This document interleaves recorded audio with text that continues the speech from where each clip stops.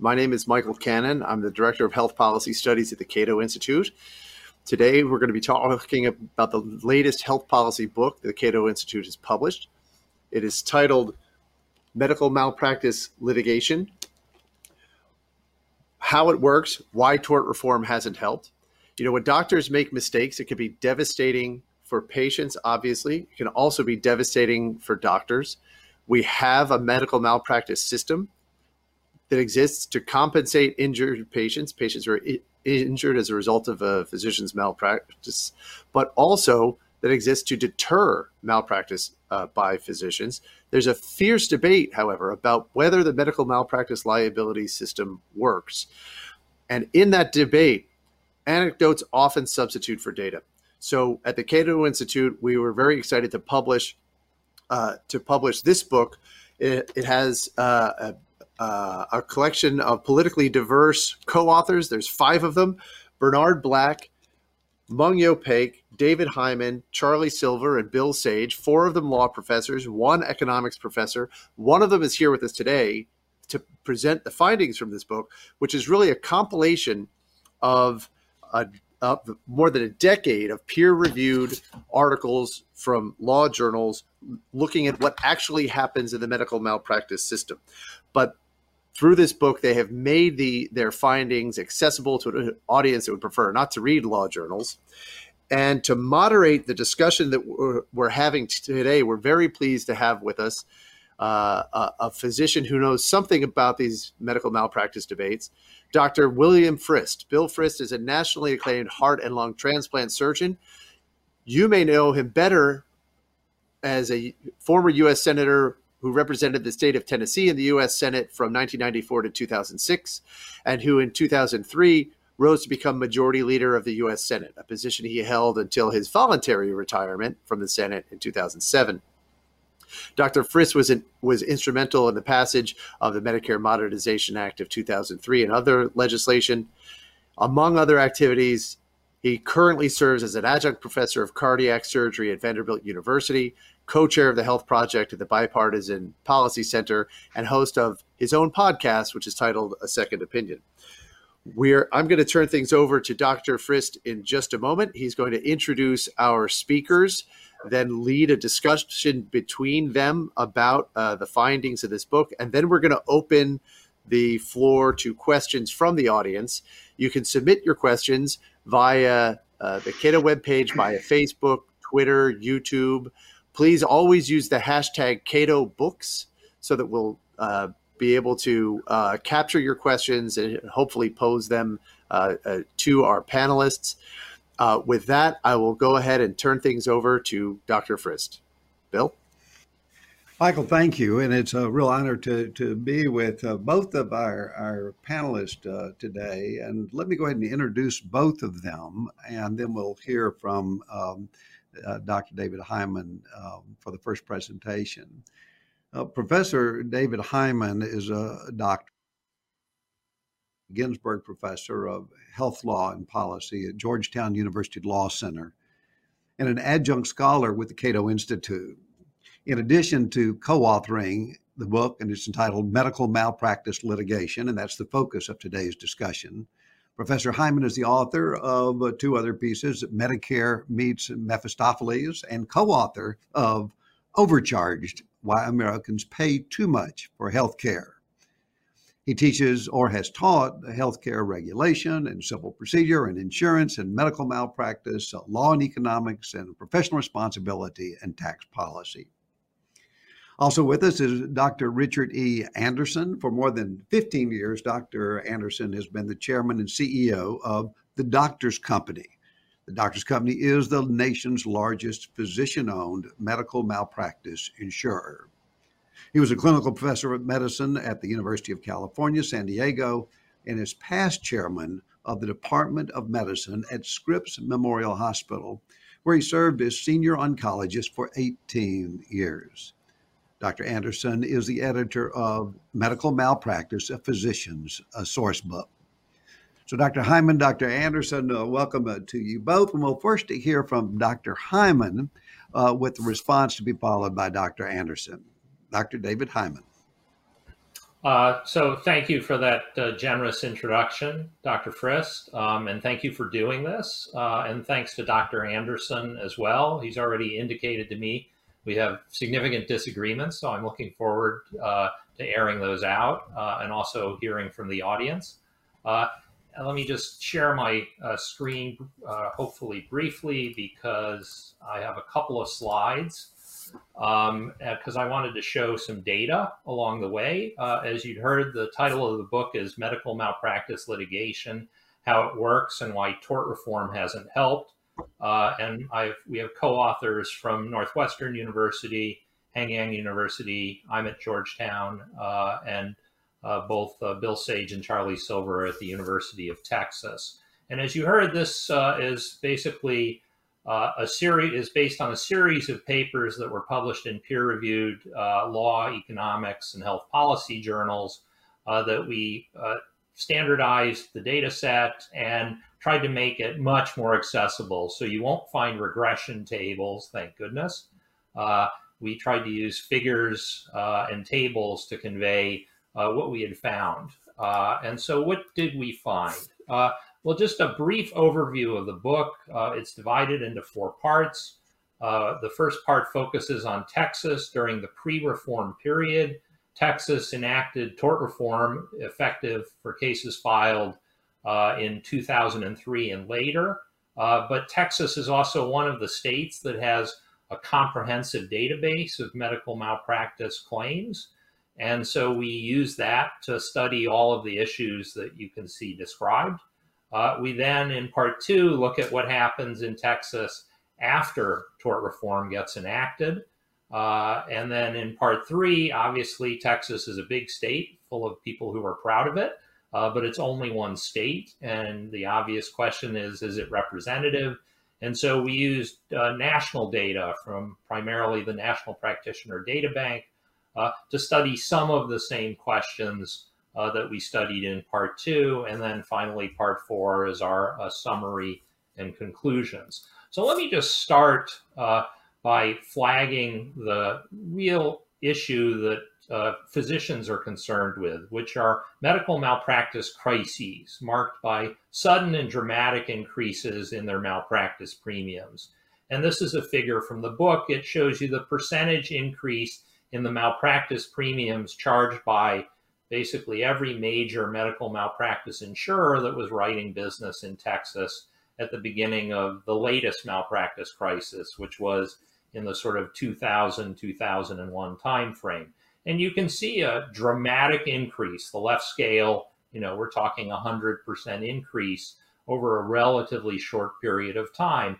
And that causes real stress for physicians who are used to having premiums be at one level, and then they suddenly go up by 100% or sometimes more. Now, this is an average. It can be higher for certain specialties, especially high-risk specialties. So Texas enacts a cap, and what happens? Well, caps, it turns out, have a very substantial effect on both the number of paid claims and also the amount that's paid to resolve those claims. So this is a figure from the book. The top darker line is the number of large paid claims per capita per 100,000 population, which is on the left axis. And this vertical line here in 2003 is when Texas enacts a cap. And the lower line is the payout per large paid claim. Texas is cap non-economic damages. There's some complexities to it. It's not just a simple flat cap. But basically, it imposed a pretty substantial binding constraint on non-economic damages, which affects both tried cases and settled cases. And this figure includes all cases. Relatively few medical malpractice cases go to trial, but the settled cases are settled in the shadow of expectations about what will happen. And so what you see is a pretty dramatic decline in both the number of claims, the top line, and the payout per claim, the bottom line, after Texas enacts a cap. And you can see at the bottom of the slide a 60% drop in claims and a 42% drop in payout per claim, with a combined effect of 75% drop in per capita payouts. So caps do work. They have a big impact. The question is, what else do they do besides reduce payouts? And at the end, will that fix the problems that have already been alluded to with the medical malpractice system? So let me show you one other slide, and then I'll put up some more words, because law professors know that a picture beats 1,000 words. We just prefer the 1,000 words. So this picture looks at physician supply, right? One of the things you often hear in debates over tort reform is doctors are leaving. We should enact a cap on damages to keep the doctors we have and attract new doctors. And this slide is our analysis of that issue in Texas, where the same basic structure, the vertical line over here to the right, indicates Texas enacting tort reform. And the lines that you see here are two different measures of the number of direct patient care physicians, both the absolute number and the number per capita, per 100,000 population. So if tort reform has a dramatic impact or a significant impact on physician supply, you would expect these lines to bend upwards to the right of this vertical line. And we don't find that effect. Basically, we see continuation of the pre-existing trends. Now, this is Texas only, and this is all direct patient care physicians. You should obviously consider the possibility that it might have a different effect in other states, and it might have an effect on certain types of physicians, but not on others. We look at those issues as well, and I'm happy to talk about that in the Q&A. But these slides are examples of what you will find in the book, reflecting our analysis of Texas medical malpractice environment, both pre and post reform. So we draw a series of lessons from all of that, and I just thought I'd sketch it out for you. The first is, we don't find evidence that the medical malpractice system is doing a particularly good job. In fact, we think it's doing a pretty rotten job at the things that we would like it to do. It doesn't adequately compensate people who are entitled to it under our laws, that is, negligently injured patients. And the severely injured are the least well compensated. Second, Michael alluded to this, it doesn't adequately deter negligence. It doesn't send the right signals to physicians about, don't do that because it will cost you money, for a variety of reasons. Some of it has to do with people who are negligently injured not bringing claims, and some of it has to do with people who aren't negligently injured bringing claims and then being paid for those claims that shouldn't actually be paid. So we've got a real sort of mismatch problem here. It's also very expensive and time consuming, and it's disliked by everyone involved, pretty much across the board. Doctors hate it, and with good reason. And so, you know, the obvious issue is there's got to be a better way. And what is that? Well, in our view, based on this work, we don't think damage caps are the better way because they don't fix any of the problems we just alluded to. They don't improve compensation. They don't improve deterrence. They don't make the system less expensive or time consuming, except by making cases go away entirely. And it's not obvious why it would change people's dislike of the system. It makes some of those problems worse. Again, let me defer a discussion of that till afterward. The next set of key lessons are sort of equally simple. Premium spikes are real, but we don't find evidence that they're driven by things happening inside the litigation system. That is, the number of claims and the payout per claim. Defense costs are going up, but they're not going up enough to drive the sorts of premium spikes that I showed you a slide about earlier. We also find in Texas and elsewhere that paid claims have declined steadily since 2001, which you may remember was when the last malpractice crisis started, and they've been declining even in states that don't cap damages. And the smaller claims, smaller in terms of dollars, not necessarily in terms of severity of injury, have been steadily disappearing from the system because they're no longer worth pursuing in a contingency recovery system. And med mal insurance premiums, which went up a lot in the last malpractice crisis, have not surprisingly declined. And they're now back to the level of the mid-1990s. And given that we've had 3 malpractice crises in the last 40 plus years, you should expect that we're likely due for another one reasonably soon. So what should we do? We think we should fix the real problems with the system.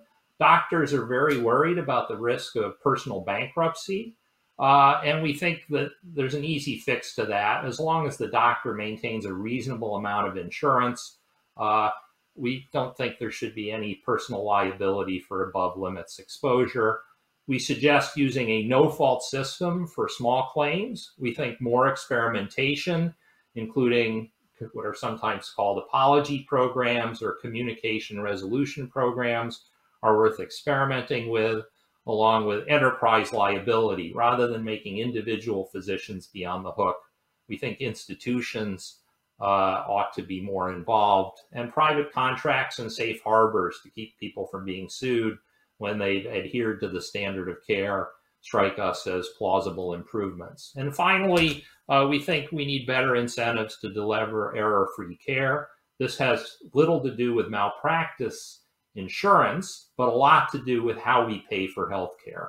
Sometimes we pay more when physicians and healthcare institutions make mistakes. We pay them for the original job, and then we pay them to fix their original mistakes. That's not something you would do if you were dealing with a car mechanic. It's not something you would see anywhere outside of the healthcare system. And it's part of the reasons why our healthcare system has the problems that it does, which is the focus of a different book, Overcharge: Why Americans Pay Too Much for Healthcare. So with that, let me stop and turn it over to Dr. Anderson, who can tell you why I'm wrong.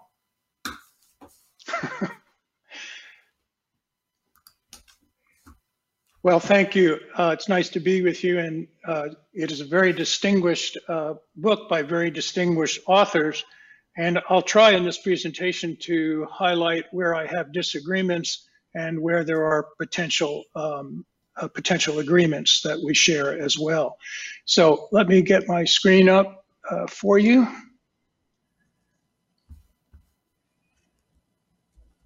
Take a second. Okay, so this is a major work by exceptionally well-credentialed individuals, and there are serious problems with the analysis. The book title presumes the wrong predicate. The Texas tort reforms were extremely effective and did exactly what they were designed to do. The reams of data that were subjected to extensive statistical analyses by the authors and their colleagues basically leave us with the conclusion that the Earth is flat. The data, in fact, do not comport with the real world, and specifically the Texas professional liability environment before and after the tort reforms of 2003. Let's see where we can find common ground and where we might disagree. The authors have proposed 7 basic facts. One thing, however, right at the start, which we can absolutely agree on, is that the system of medical malpractice litigation, medical professional liability litigation, is broken. Absolutely, we agree on that. And I'll show you some of the ways in which it's broken in just a minute. So the authors present 7 basic facts. The medical malpractice system doesn't provide full compensation to negligent injured patients and provides especially poor compensation to those with severe injuries. Answer to that, from my point of view, yes, it overcompensates some and undercompensates others. The problem is that our adversarial legal system is a draconian combination of ventureism and a lottery. The authors say our medical malpractice system doesn't create appropriate incentives for providers to exercise care. Yes and no. The shame and blame proceedings and the secrecy of many settlements incentivizes defensive medicine. There's no question about that.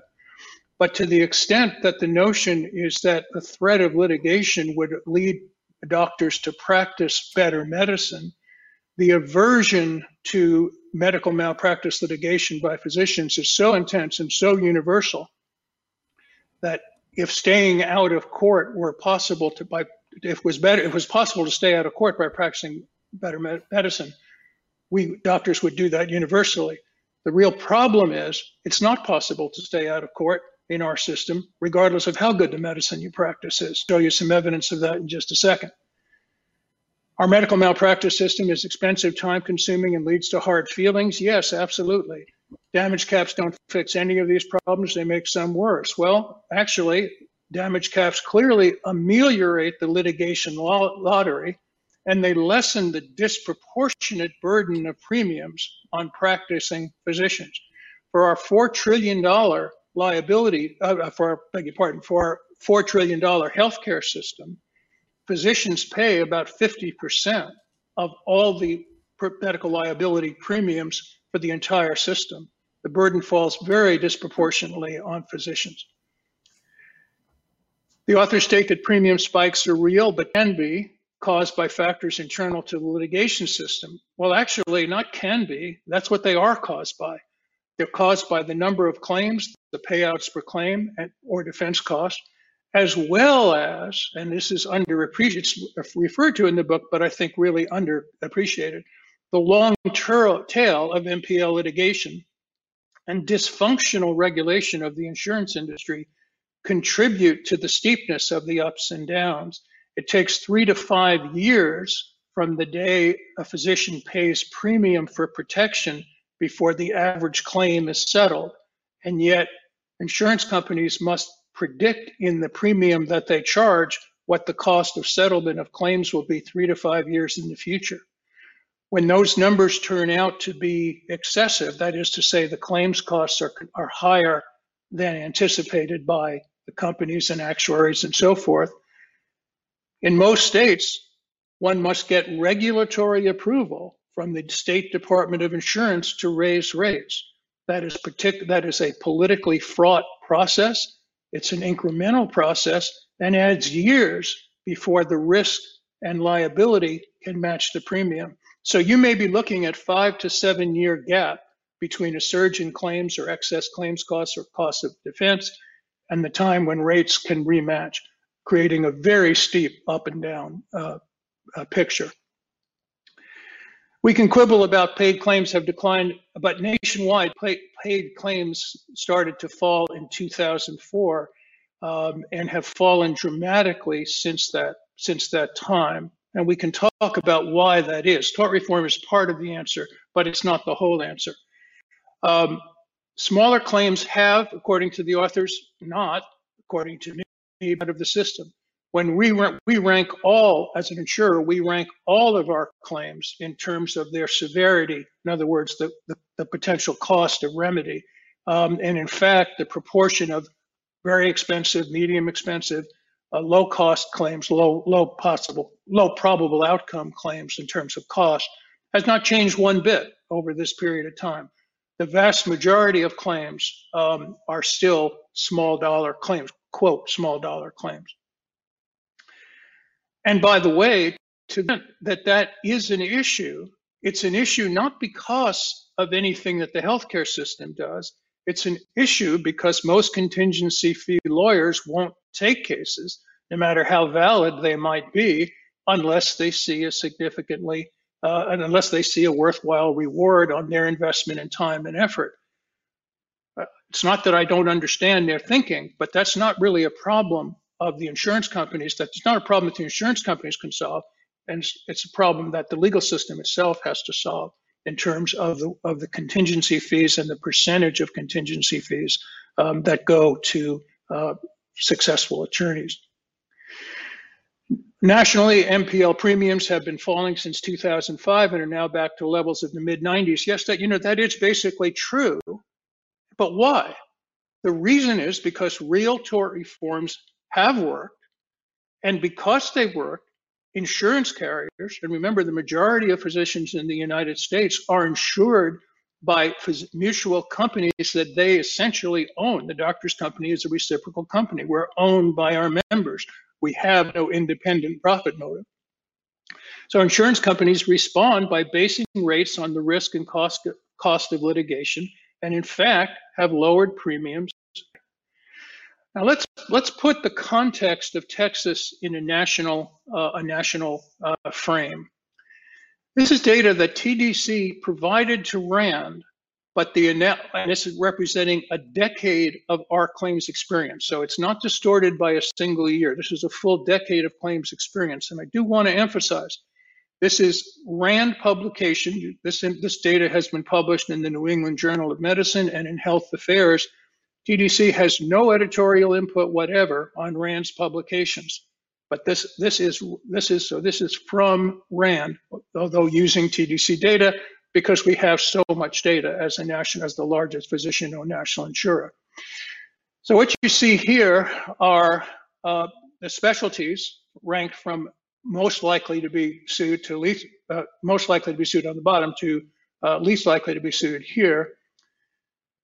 The red bars, the total of the red and blue bars represent the likelihood of any claim. So you can see that, for example, neurosurgery and thoracic cardiac surgery, it's almost 20% annually, meaning that the average physician in those specialties has one claim every 5 years. Or alternatively, if you're sitting at a table with 5 neurosurgeons, then one of them is in active litigation. And in fact, over the past 5 years, all of them have been in active litigation. But take another look at the colors here. The blue bars represent claims for which an actual indemnity was paid. The red bars represent claims litigated through the system for which no indemnity resulted in being paid.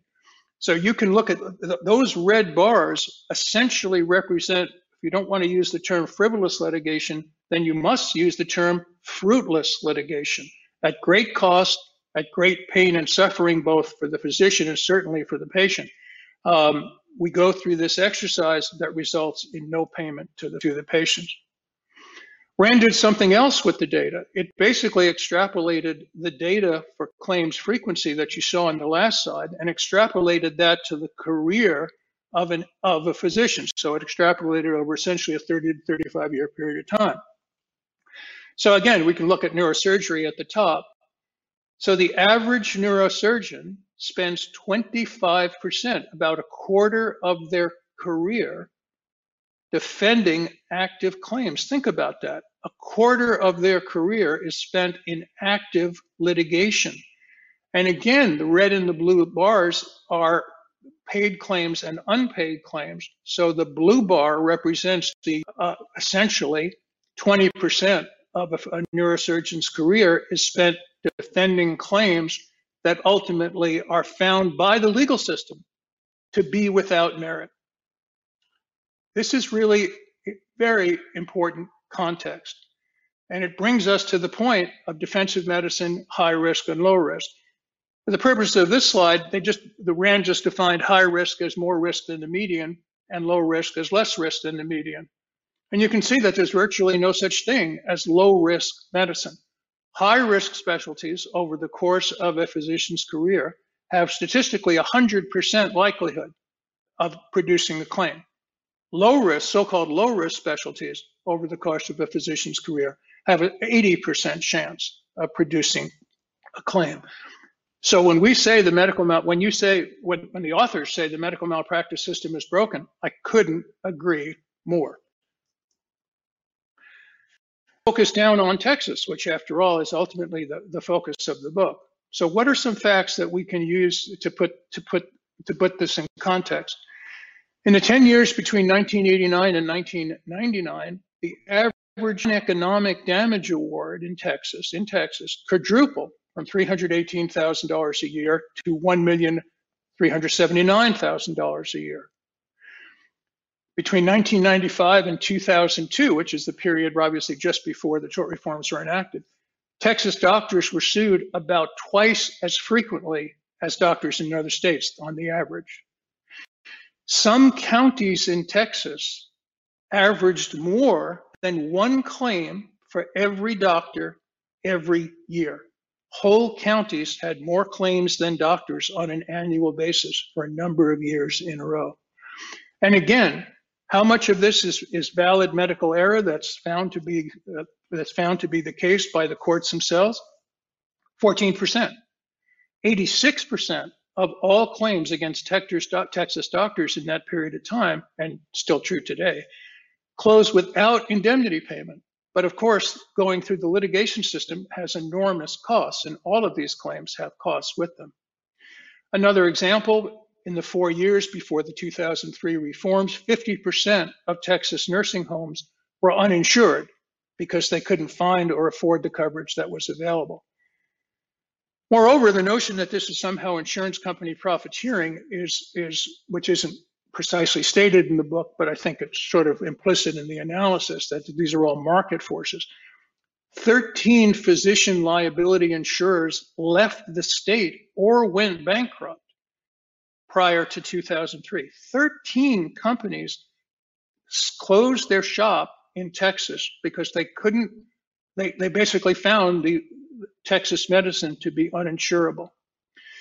There's a big discussion about what the other benefits of the reforms are, and the question about whether it brings more doctors into the area.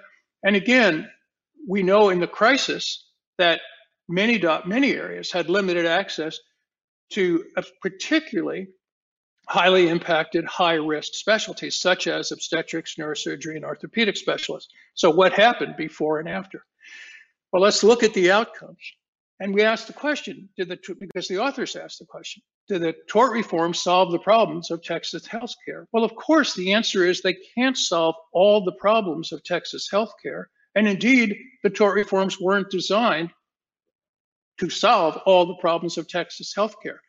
That is literally a Herculean task. Some of the issues at that time, highest rate of uninsured residents in the country, spending on hospital care ranked 41st in the United States.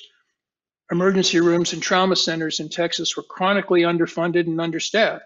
Texas is another parameter. It was in the bottom 10 states for immunization of children and seniors. But what the tort reforms were designed to do was to reduce the cost of claims and ultimately to reduce the number of fruitless claims. And were they successful? Extraordinarily successful. Physician insurance premiums have fallen by more than 50% after the reforms, and much of that decline came within 2 years of the reforms. They were profoundly successful.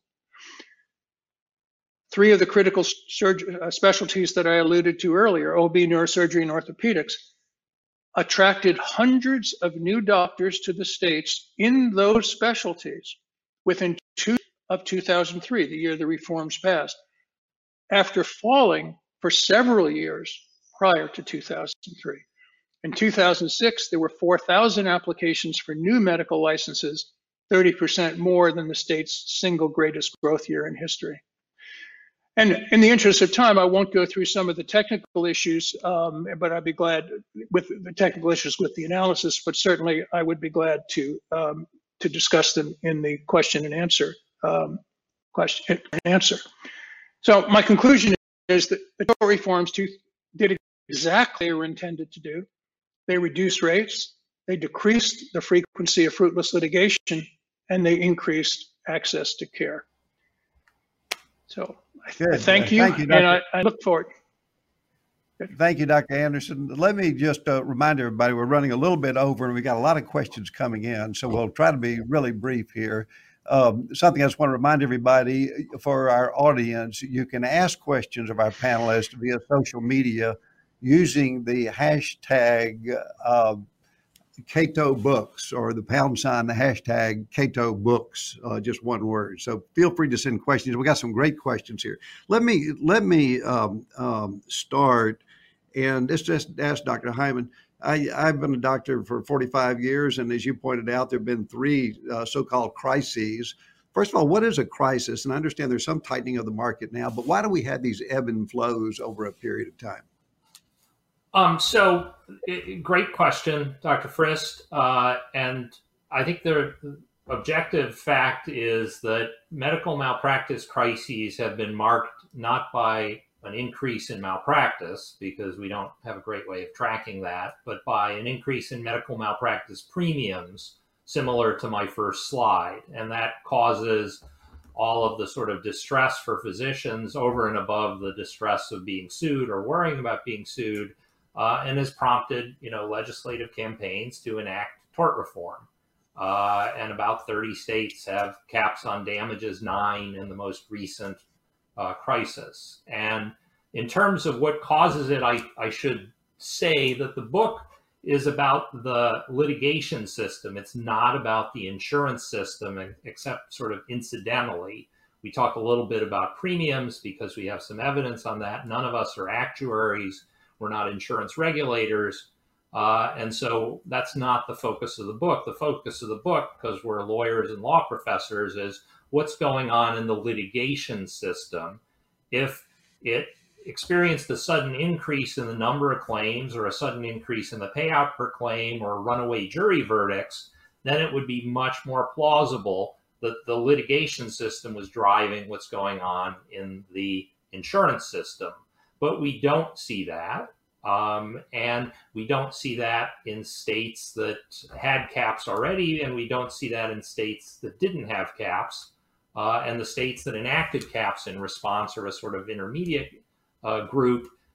So it's less plausible to us that the litigation system is driving the premium increases.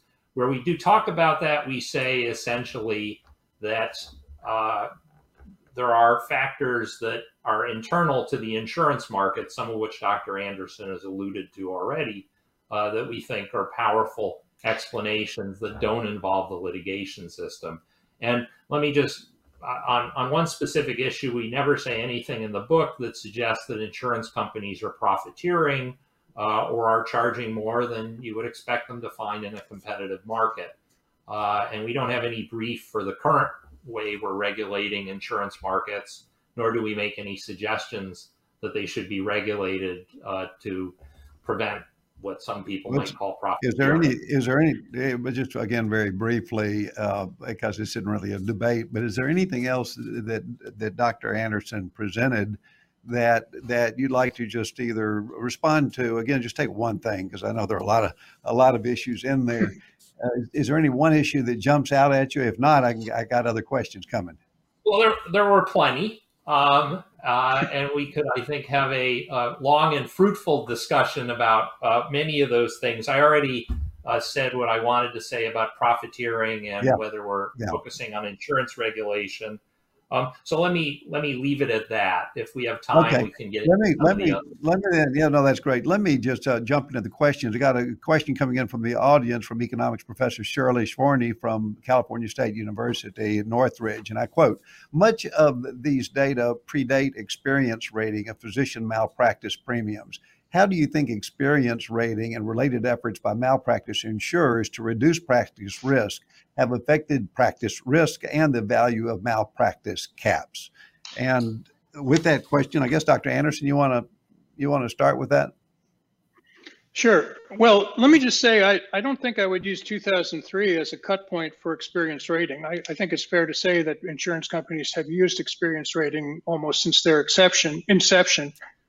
But there's the likelihood of a physician being sued, you saw from the RAND data, approaches unity over a long enough period of time. The likelihood of having a valid claim is a tiny fraction of that. Physicians own most of the insurance companies as mutuals. They own most of the insurance companies that insure them. The insurance companies have to charge rates that are adequate for the exposures, and the tide of frivolous claims drives a great deal of the cost. A physician-owned insurance company can tell the difference between true malpractice and either a maloccurrence, an unexpected outcome that was not related to medical negligence, or just again, we'll say fruitless claim, not frivolous claim. Well, we don't want to charge more to physicians who have one or two minor claims along the way, because that describes virtually all physicians. Dr. Hyman, so if I can just add, I certainly I certainly agree with Dr. Anderson that there are lots of unpaid claims, and the likelihood of a paid claim and of unpaid claims varies dramatically by specialty. It's not in the book, but in other work using Illinois data, we've done similar analysis to what you saw Dr. Anderson present. And I think, to circle back to Professor Sforny's question, loss prevention efforts and experience rating is what we would hope and expect to find to the extent past claims predict future claims. Past paid claims especially seem to predict future claims. Unpaid claims have some predictive effect, but it's not nearly as high an increase. But there's huge specialty variation, which you need to take account of as well. You don't want a situation where you're treating every doctor who has a paid claim as a bad doctor, because if you're in certain specialties, you're going to get paid claims before you're done practicing. I got a question, and a big question, it seems to be that about caps on damages. And the question is, do caps on damages make patients less safe, maybe because physicians take less care to avoid mistakes, or more safe, possibly because caps expand access to care? Either one of you. Yeah, I don't think they have, I'll be candid, I don't think they have any effect on making patients more or less safe. I think the notion that's implied in the book is that lowering the cap reduces the aversive stimulus, or reduces the stimulus to provide to practicing safer medicine, and therefore may not be good for patients.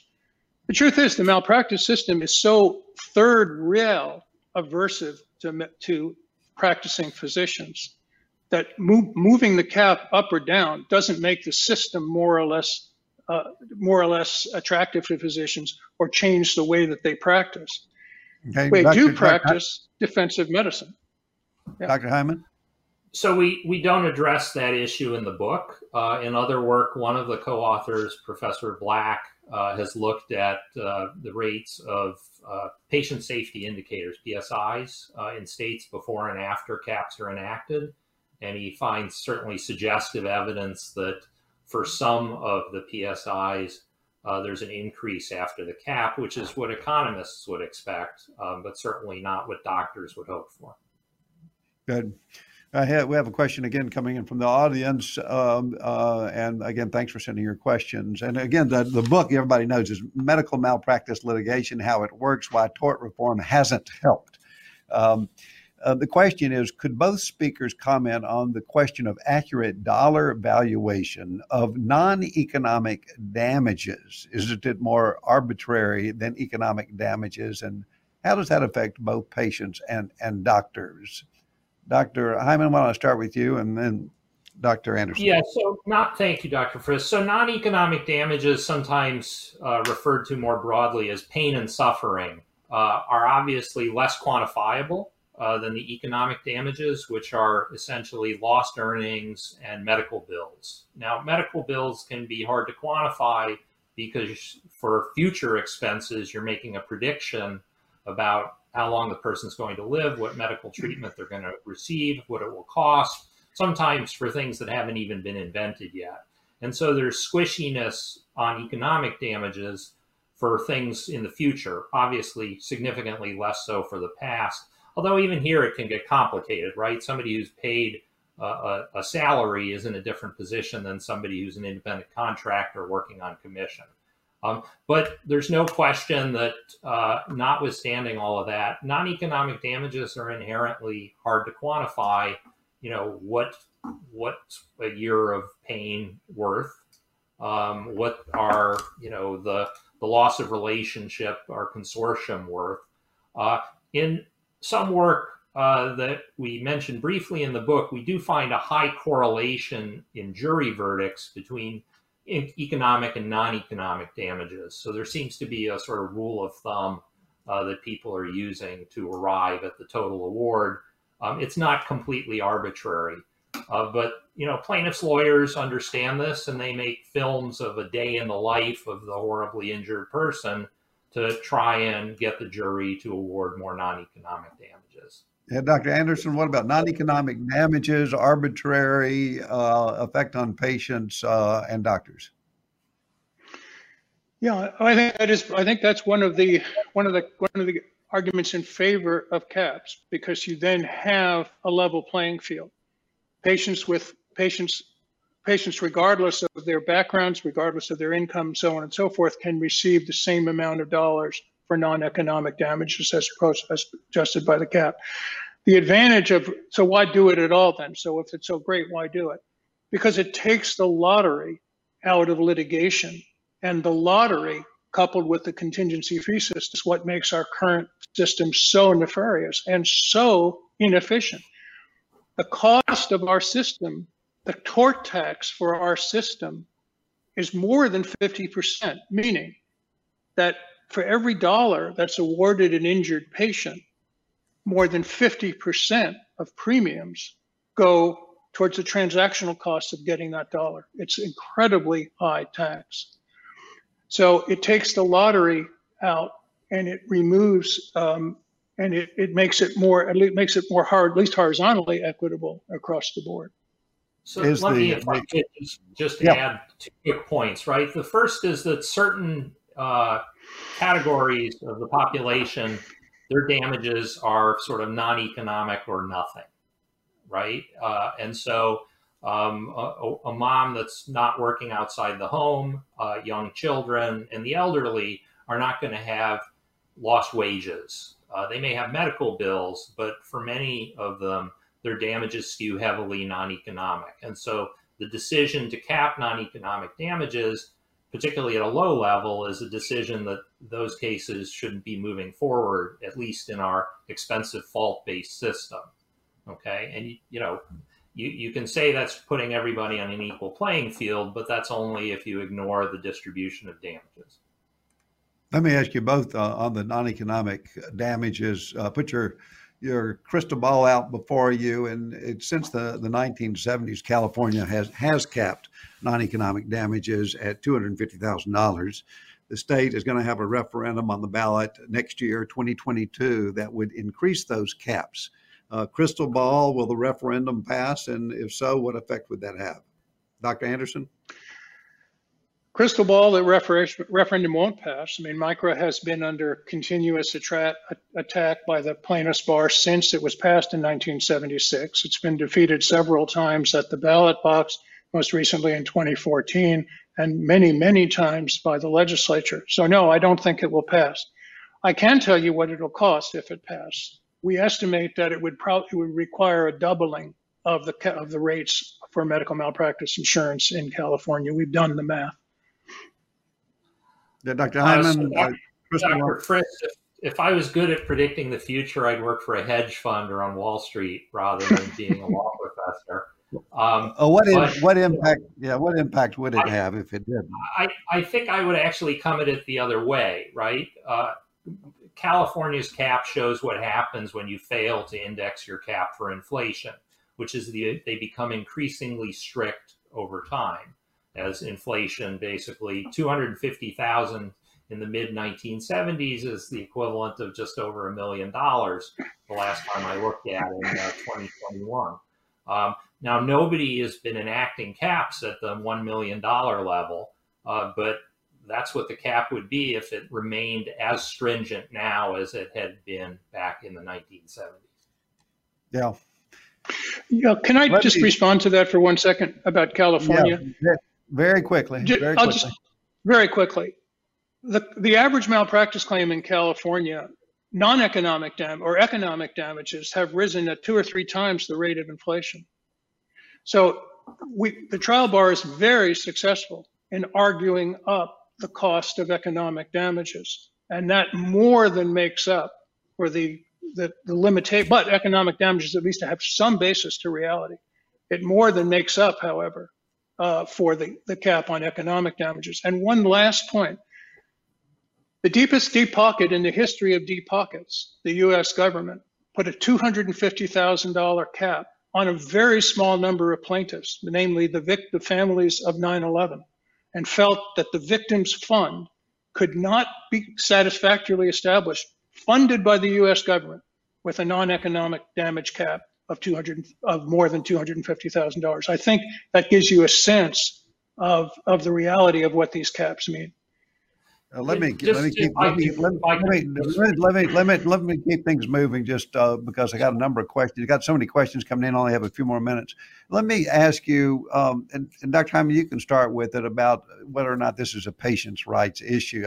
In the foreword of the book, former Senate Majority Leader Tom Daschle writes, and I quote, "He has supported and advocated for the rights of victims of medical error because," and I quote, "the death or serious injury of a family's primary breadwinner usually has a catastrophic economic impact and can even lead to bankruptcy," close quotation.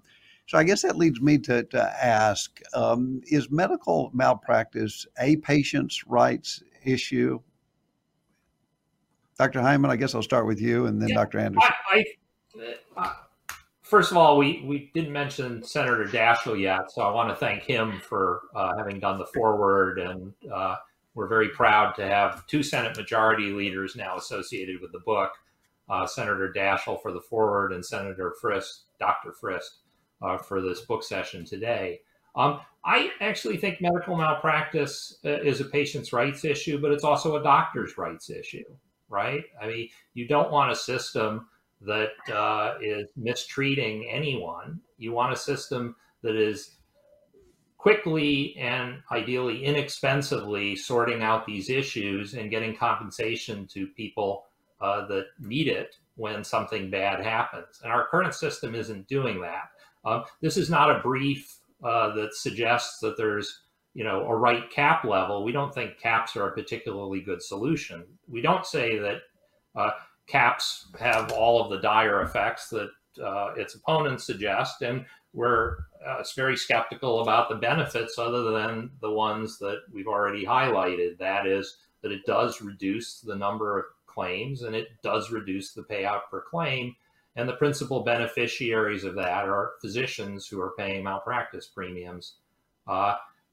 I think there's a lot of things we ought to do to make the system better, but we need to diagnose it correctly before we head down that road. Dr. Anderson, and I would just say, go ahead. Yeah, I just say very briefly, I mean, no one could argue with Senator Daschle's plea that death or serious injury can have devastating effects on a family. But the ones that he alludes to in this example are economic damages. They are not affected by the caps we're talking about. There's no limit on the recovery of lost wages and so on and so forth. So the truth is, we share his concern, but it's not relevant to non-economic damage caps. Dr. Hyman, I used to think a lot about it when I was in the United States Senate with Tom Daschle about medical malpractice reform. What is the federal role? I guess I'd like to hear from both of you. What is the federal role versus the state role in reform? Your opinion or sort of what does the literature say? Dr. Hyman. Yeah, so look, I don't do constitutional law, and I know enough about preemption to be dangerous, which doesn't distinguish me from most of my law professor colleagues, frankly. But I think the short response I would make is the federal government buys an awful lot of health care, and it ought to be able to set terms and conditions associated with that, including trying to figure out a patient compensation system that would work better for the elderly than the one that we currently have. There's a chapter in the book on the elderly that basically points out how their claiming rate was starting to look like the rest of the population, and then CAPS basically interrupts that trend and to a significant extent reverses it.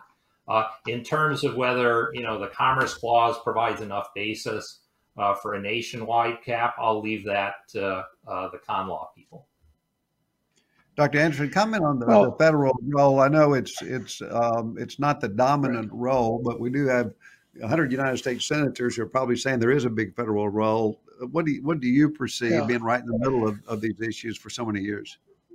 Well, first, I would echo all of the qualifiers from Professor Hyman in terms of my opinion. But I will say this. I think that medicine has become really a national specialty. I think we see this in the way medicine's practiced. We see it in consolidation that occurs across the country. Most standards of care, although in theory they're set by state, in truth, they look the same across the whole country. So I think and medical licensure is state, but the truth is, in the area of telemedicine and movement of the population, it makes sense to have national licensure. For all of those reasons, I think there's an argument to be made for federal caps. Dr. Anderson, the title of the book, Why Tort Reform Hasn't Helped. But if you look back at the reform over the last 30 years, are there some reforms that have really helped and been beneficial in your mind? I think the one in Texas helped. I mean, that was the argument I tried to make earlier. In other words, it did exactly what it was designed to do. Yeah. It reduced disproportionate premiums borne by Texas physicians, particularly high-risk Texas physicians. And again, high risk not being because they were bad doctors, but high risk being because the medicine that they practiced was high risk. Even this semantics is completely wrong. There shouldn't be high-risk specialties. There are high-risk diseases. There are high-risk illnesses. But we actually say neurosurgeons, cardiac surgeons are in a high-risk specialty. They're not the ones that are at risk, but they bear the liability risk and a premium tax that's far disproportionate to the likelihood of medical error. And Dr. Hyman, we mentioned California. I know you hit Texas, and we talked about Texas. What kind of reforms have worked in the past, in either your opinion or that you might have written about in the book? So one of the reforms that's sort of implicit in the book is the National Practitioner Data Bank, which was enacted by Congress back in the late 1980s. And it was successful because it gave us a window into a lot of information that was simply not available.